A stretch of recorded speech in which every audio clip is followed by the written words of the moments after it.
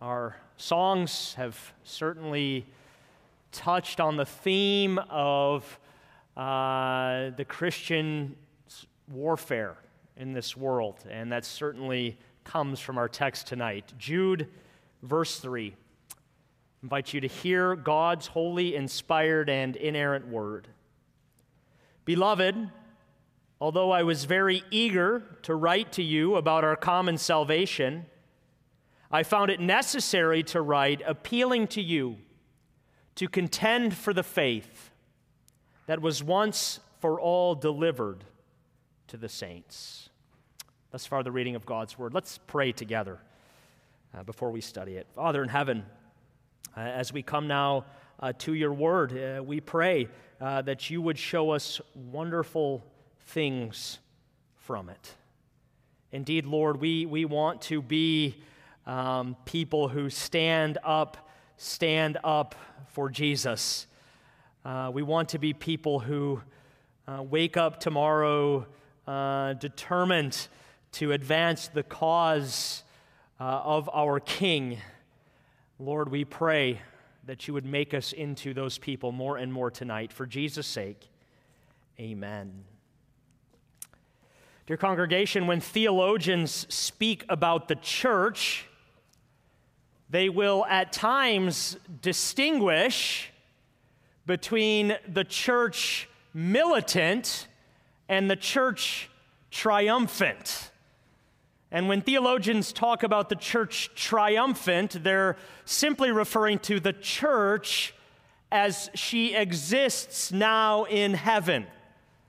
Here in heaven, the church is made up of believers who have fought the good fight and finished the race and kept the faith and now wear the crown of victory in glory.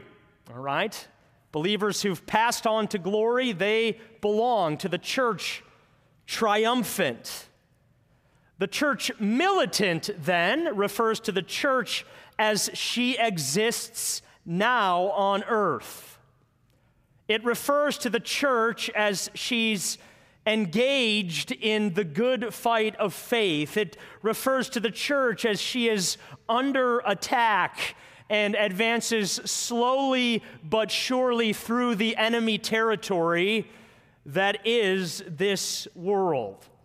So there is one church, but the one church exists in two places. She exists in heaven as the church triumphant and consists of those who have won the victory through faith in Jesus Christ. And she exists on earth as the church militant and consists of those who continue to fight the good fight of faith. Now, why do I open with these theological categories? Well, I do so because the third verse of Jude serves as a rallying cry to the church militant. There, Jude says, you just heard it, Beloved, although I was very eager to write to you about our common salvation, I found it necessary to write, appealing to you to contend for the faith that was once for all delivered to the saints. In a sense here, in verse 3, some of you will appreciate this, Jude is he's like William Wallace in Braveheart, on his horse, going up and down the battle lines with that face paint on, of course. And he's encouraging and he's motivating his soldiers to fight with all they have against the enemy. That's Jude here in verse 3. He's mobilizing the troops. He's calling out to the church militant. He's saying, people of God, take up your swords, ready your shields, fix your armor. The enemy is attacking, and we must stand firm against him. We must contend for the faith. We must fight for the truth of our Lord Jesus Christ. So Jude here, he's rallying the church militant, and he's calling on the church militant to fight courageously and boldly the good fight of faith. Mindful of that context, of what's happening, let's notice first Jude's address, second Jude's adjustment, and third Jude's appeal. All right, so first Jude's address. It's found in the very first word of our text, beloved. Beloved.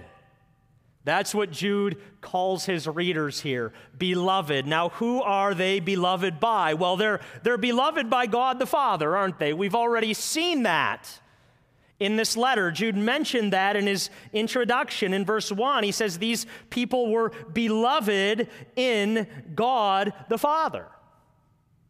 But the way Jude addresses them here suggests even more than that. It suggests that these people are beloved by Jude as well.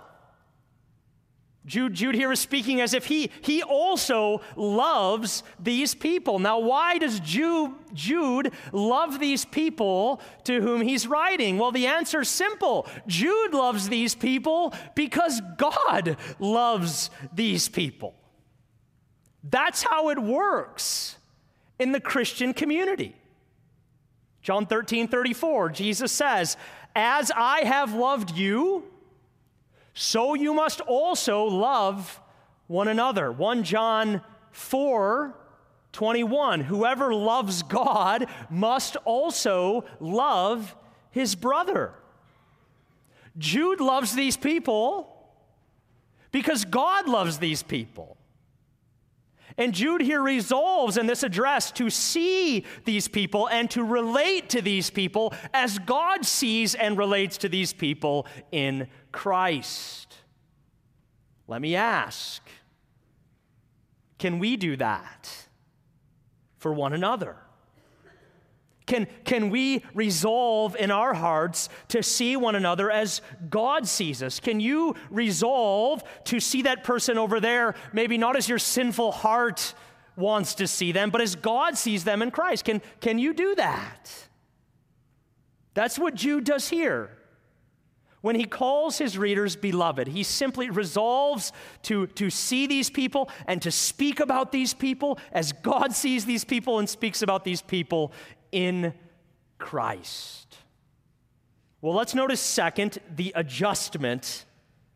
We see the adjustment in the middle of our text. Jude writes, "Although I was very eager to write to you about our common salvation, I found it necessary to write appealing to you to contend for the faith." So right there, Jude says, I changed my mind. I adjusted the content of this letter. I was going to write to you about our common salvation. That seems to indicate that Jude originally intended to write maybe a generic letter in which he simply wanted to ground his readers in the fundamental truths of the Christian faith. But he changed his mind, didn't he? He decided to do something else. And instead of writing maybe generically about their common salvation, he decides to write a letter urging his readers to contend for the faith. Now, why does Jude make this adjustment? Well, he tells us in verse 4, it's because somewhere along the way, Jude has discovered that certain people have crept into the church unnoticed. And these people, they're perverting the gospel, and these people, they're denying the Lord Jesus Christ, and these people, frankly, are dangerous. They're dangerous. So Jude, he was going to write about their common salvation, but he's discovered that there's an issue in the church that needs to be identified and dealt with. And so Jude adjusts the purpose and the content of this letter. And in this adjustment, Jude provides a worthy example for pastors, but I would say for anybody who's called to oversee the spiritual health and well-being of someone else, right? So pastors are called to with the elders, oversee the spiritual health and well-being of the congregation, but parents too are called to oversee the spiritual health and well-being of their children. So as I speak about pastors here, parents, I think you can apply this to your relationship with your children. But Jude here provides a worthy example for watchmen, a worthy example for pastors, right? Because the pastor is to be a watchman, and the watchman in Scripture is given a specific responsibility. Ezekiel 3:16 says, "Son of man, I've made you a watchman for the house of Israel." And then in Ezekiel 33, God tells Ezekiel what this means for him. "But if the watchman sees the sword coming and does not blow the trumpet so that the people are not warned, and the sword comes and kills any of them, his blood will be on the watchman's head." Right? So there in Ezekiel 33, God says to the watchman, if you see danger coming and you don't sound the alarm, you don't blow the trumpet, and people are harmed, their blood is on your head. You are at fault, watchman. You're a lousy watchman. Your job is to blow the trumpet. That's the job of the watchman. And that means the pastor or the parent is not to remain silent in the face of trouble. No, the pastor is to sound the alarm in the face of trouble. And Jude here, in this adjustment he makes, he's simply fulfilling his duty. He's simply acting as a pastor should act. He's simply being a watchman. He said, I was going to write about our common salvation, but I can't, because I see danger in your midst, and I must blow the trumpet. Now, this duty, it's a neglected duty in the church today. It's probably neglected in the home too, but we'll speak about the church. It's a neglected duty in the church. Why is it neglected? It's neglected because blowing the trumpet is hard.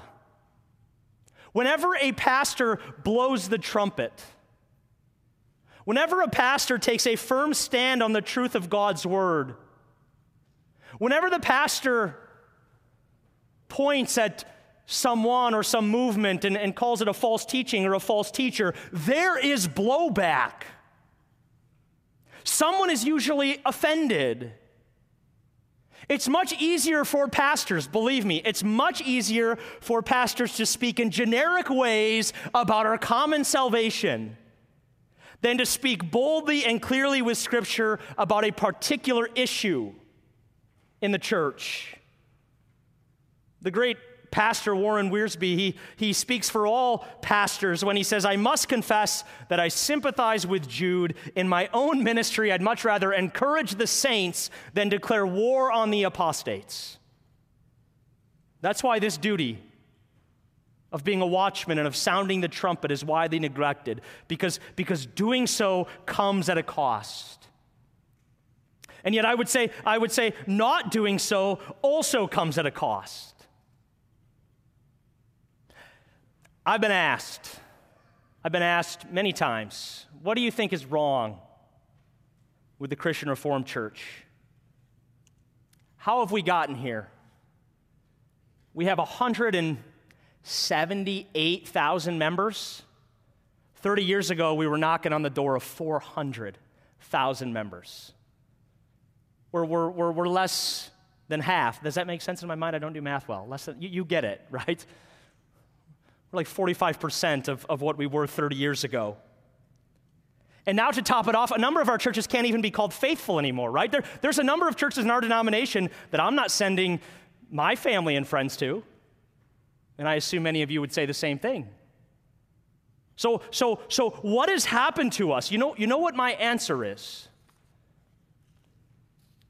My answer is that for the last 30 or 40 years, about as long as I've been alive and sat in the pew, we've had pastors who've been pretty good at speaking generally about our common salvation, but who haven't taken the time to make adjustments and to say what really needed to be said sometimes. in light of God's word. Now again, I'm speaking broadly about the CRC. There are exceptions, right? There are exceptions. This church might be an exception. When I look at the pastors you've had, I was talking to Reverend Clumpine about that this morning, right? Thank God for that. Praise God for that. But broadly speaking, that's my theory. We've had pastors that were capable of speaking generally about our common salvation, but weren't very good or bold or courageous to sound the trumpet. And that comes from my own experience. It comes from things I've observed since I've been ordained in the denomination, right? For the last 30, 40 years, we've had lots of preachers who know how to preach nice sermons, but few who have been willing or able to sound the trumpet. I grew up in Reformed churches. I don't recall too many trumpet-sounding sermons. I recall a lot of laughter and a lot of saying, oh, that was nice. Jude is an example for all of us. Pastors, I would say parents as well. He wanted to write about our common salvation, but decided instead that there was something that needed to be said. There was a trumpet that needed to be blown. And so he makes an adjustment. Finally, let's notice the appeal. Jude's appeal is clear, isn't it? His appeal is this: contend for the faith. This is the main instruction that Jude gives in this letter. Contend for the faith. The word contend is translated from the Greek word epagonizomai. The only reason I share that word with you is because there's something in it I want you to hear. It's right in the middle. Epagonizomai. You can't hear what's in the middle. I said it too fast. It's the word agonize. The word agonize is in the middle of that Greek word. This is a word that implies intense exertion on behalf of something. It's a word that was used often in regard to athletic and sporting events in the Roman world. It implies, again, intense exertion on behalf of something. It's a word that speaks of an earnest struggle, a passionate fight. And Jude says that's what we're to do for the faith. We're to earnestly struggle for the faith. We're to passionately fight for the faith. And when Jude speaks of the faith, he's not speaking about a person's trust in the Lord Jesus Christ here. He's not speaking about what we'd call the subjective experience of faith that each and every believer has. No, Jude here is speaking about the faith. He uses the definite article, the word the. We don't refer to our faith in Jesus as the faith. I don't say I have the faith in Jesus. I say I have faith in Jesus. Jude here is talking about the faith. When Jude speaks about the faith, he's referring to the body of teaching that makes up the Christian faith. When he speaks about the faith, he's acknowledging that the Christian faith has shape and it has form, it has lines and it has contours. It consists of various truths and doctrines.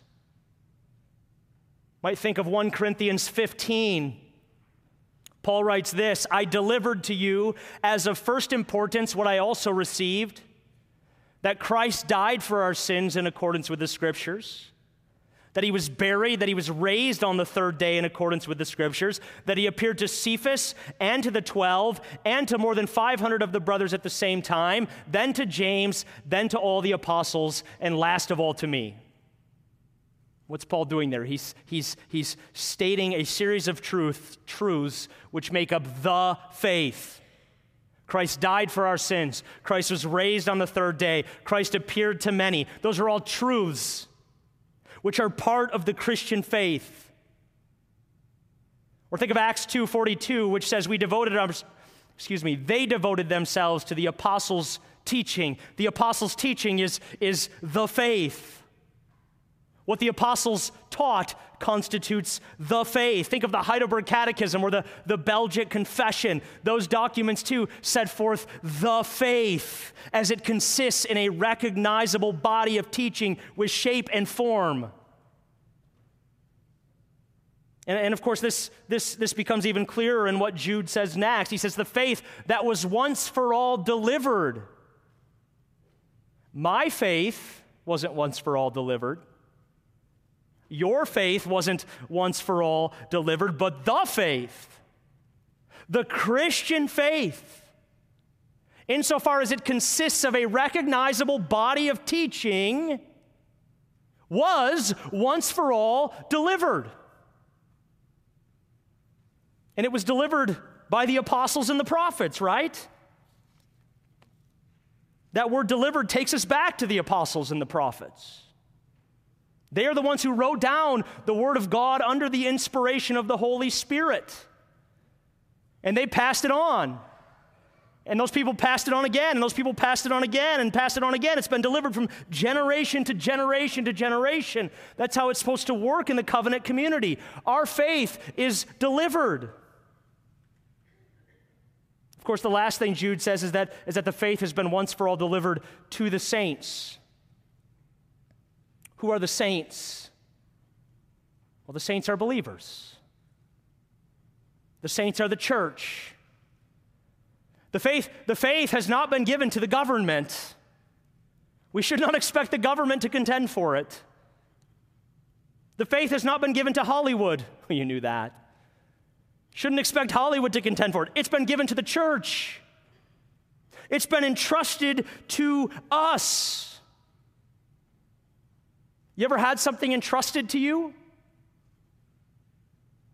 Aaron and I, Eric and Nikisha can relate, have had something entrusted to us, a child, right? We've had a child entrusted to us.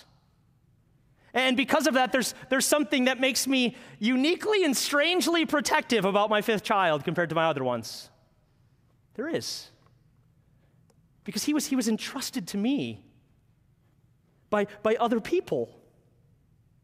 And that's what Jude is getting at here when he says the faith, it's been delivered and trusted to you, the saints.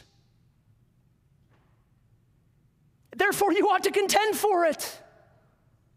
Therefore, you ought to struggle earnestly for it in the way that you'd struggle earnestly for that child that was entrusted to you. And so Jude here, he's making his appeal to the church militant. He's pleading with the church militant to contend for the faith that has been entrusted to the saints. How do God's people contend for the faith? That'll get fleshed out more as we work our way through the letter, but let's just peek down to verses 17 through 23, just to kind of whet our appetite, because that's where Jude answers the question, how can we contend for the faith? Verse 20 specifically will help us tonight. Jude writes, "But you, beloved, keep building yourselves up in your most holy faith and praying in the Holy Spirit. Keep yourselves in the love of God as you wait for the mercy of our Lord Jesus Christ." Right? That's simply how we contend for the faith. We contend for the faith by building ourselves up in our most holy faith. This means the preacher who preaches the word week in and week out, he's contending for the faith. The mother who reads and explains Bible stories to her children before lunch or before bed, she's contending for the faith. The Sunday school teacher who goes downstairs and who labors to impress even the simplest gospel truth into the heart of those children is contending for the faith. We contend for the faith as we build ourselves up in the faith. Jude says we contend for the faith by praying earnestly in the Holy Spirit. That means the one who labors in prayer morning and evening and throughout the day, that person is contending earnestly for the faith.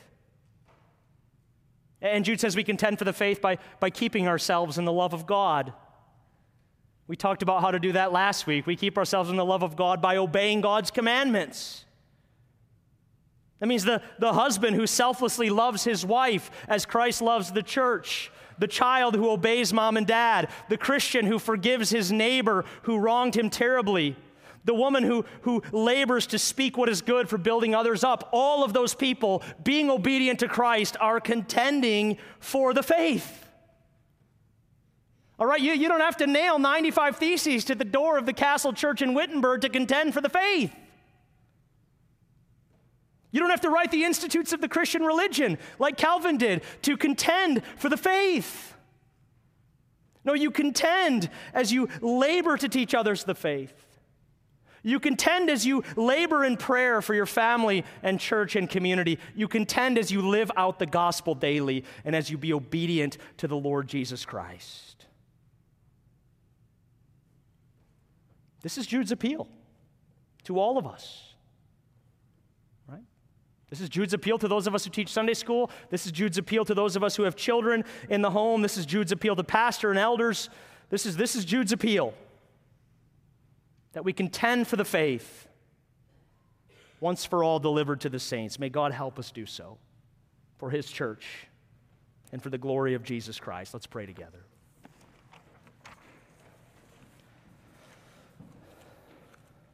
Father in heaven, we thank you for your word and for the way in which your word tonight stirs us to not be complacent, but to contend for the faith that was once for all delivered to the saints. Help us, Lord, to contend at church. Help us to contend in our homes. Help us to contend in the places you put us this week. It's in Jesus' name we pray. Amen.